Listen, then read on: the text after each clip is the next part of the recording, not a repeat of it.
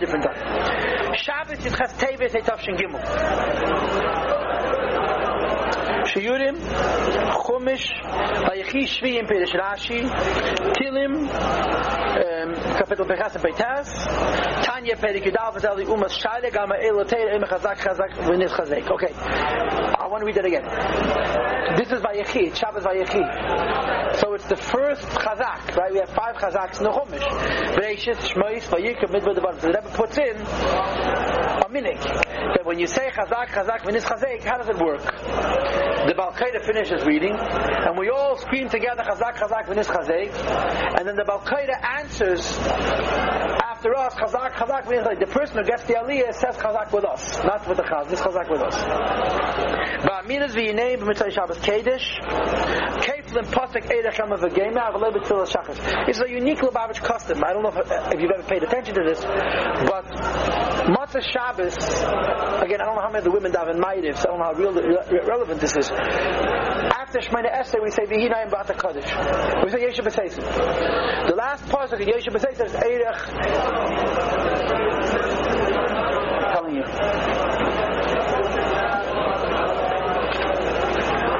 Eidach Yom Masbiyehu Barei B'Yeshuasi. Yeah, I'm saying it all the words. Eidach Yom Masbiyehu Barei B'Yeshuasi. In most Sidurim, at the end of this kapitel, it says again Eidach. It's supposed to say the pasuk twice. Our custom is that during the davening Shabbos we do not repeat it twice, but Matzah Shabbos we do repeat it twice. Why? I have zero idea. I'm sure there's an explanation, I don't know it. Now, Tzemach Tzedek was a child. V'lamad is HaKosov, and he learned the pasuk. Vayechi Yankov Beretz Mitzrayim Shra Esrei Shana. The Yaakov Avinu lived in Mitzrayim for 17 years. Tirgim Le'meirei Al Pi Peter's Balatud. At the word Vayechi, and he lived. The Malamed translates, the Rebbe Tzemach Tzedek, as the Balaturim translates.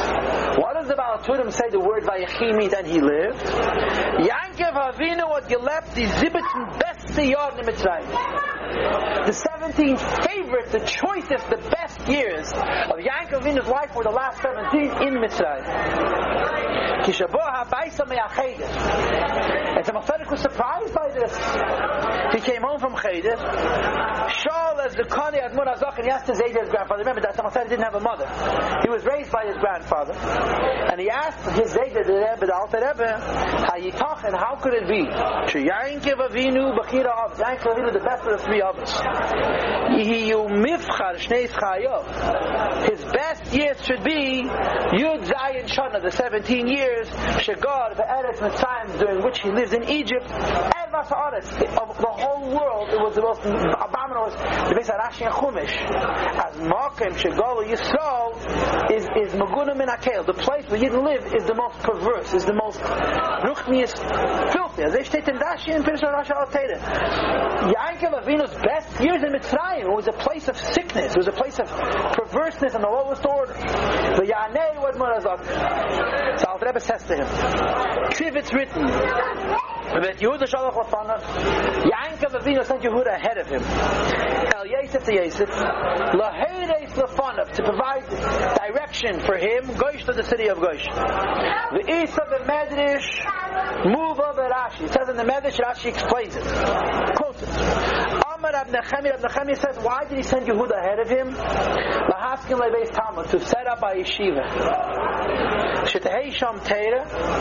Before Yaakov Avinu arrived, they already set aside what home would be the Beis Medrash. V'sheyiyu Ashvatim Heigim B'Teira. The Yidden would sit and study Teira. Laheres Lefon of Gosh, to provide Teira ahead of him in Gosh. As men learn Teira, when one studies Teira. Vet men nennt es am Eibishten Baruch Hu, you can go to the Eibishten. Unoichim Mitzrayim, even in Egypt, is given Vayechi Galef. Even in Egypt, Vayechi. Yaakov was alive. I'm reminded of a story. I'll tell it to you now because I'm going to forget it next week.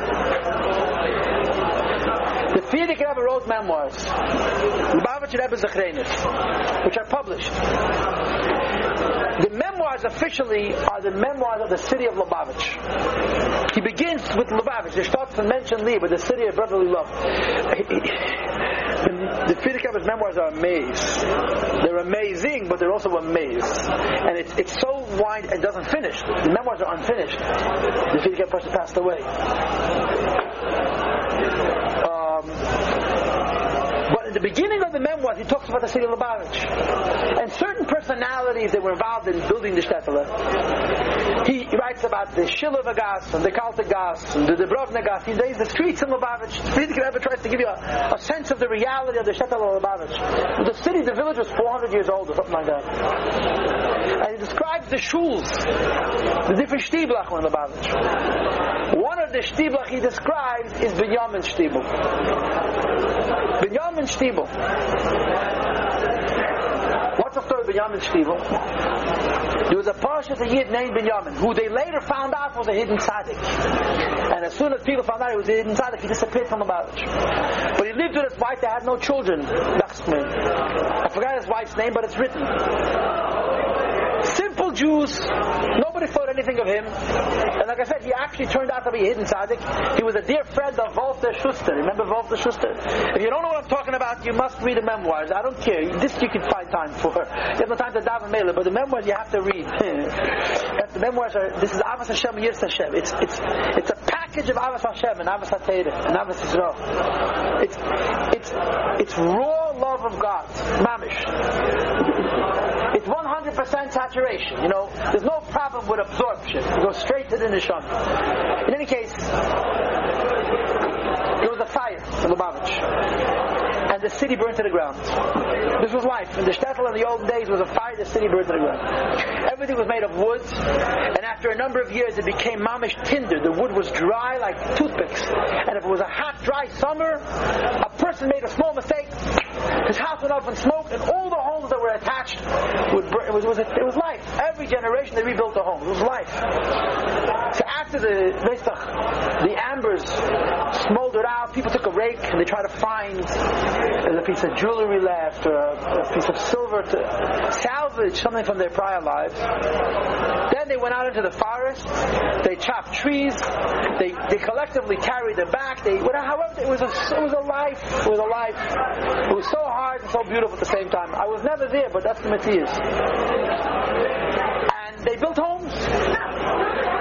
Rabbi Yossi was an einfacher Yidel, a sneerstic man. He had no children.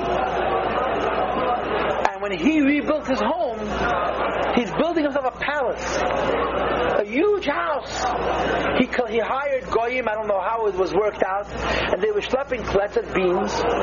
And from the foundation that he was laying, it was clear that he's building himself a home like as if he has a dozen children. A huge house.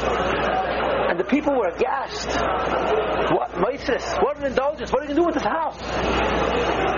And people thought the chepazach with them. Binyamin. Shame. You should be embarrassed. What are you going to do with this house? Where are you going to live? You know, you're going to eat breakfast in one room and lunch in another. Sunday night you're going to sleep in this bed. Your mother. He said, listen. Everybody had time. It turned out that he was building a shul. When the city burned to the ground, the shul also burned to the ground. Who thought about the shul? Who thought about the shul?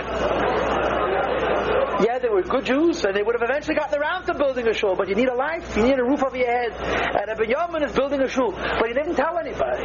He let them torment him. You know, all the months that the house was going up, and people were saying, Rabbi Yossi, it's pasnish. You don't need a house this size, you have no children. Yes. And when the house was built, he took it out in Kaddish, he put it into the shul. This is Binyamin Shtibel. I just reminded of the story as I read this. Okay, mit Mamshach next week. Okay, we'll see you next week.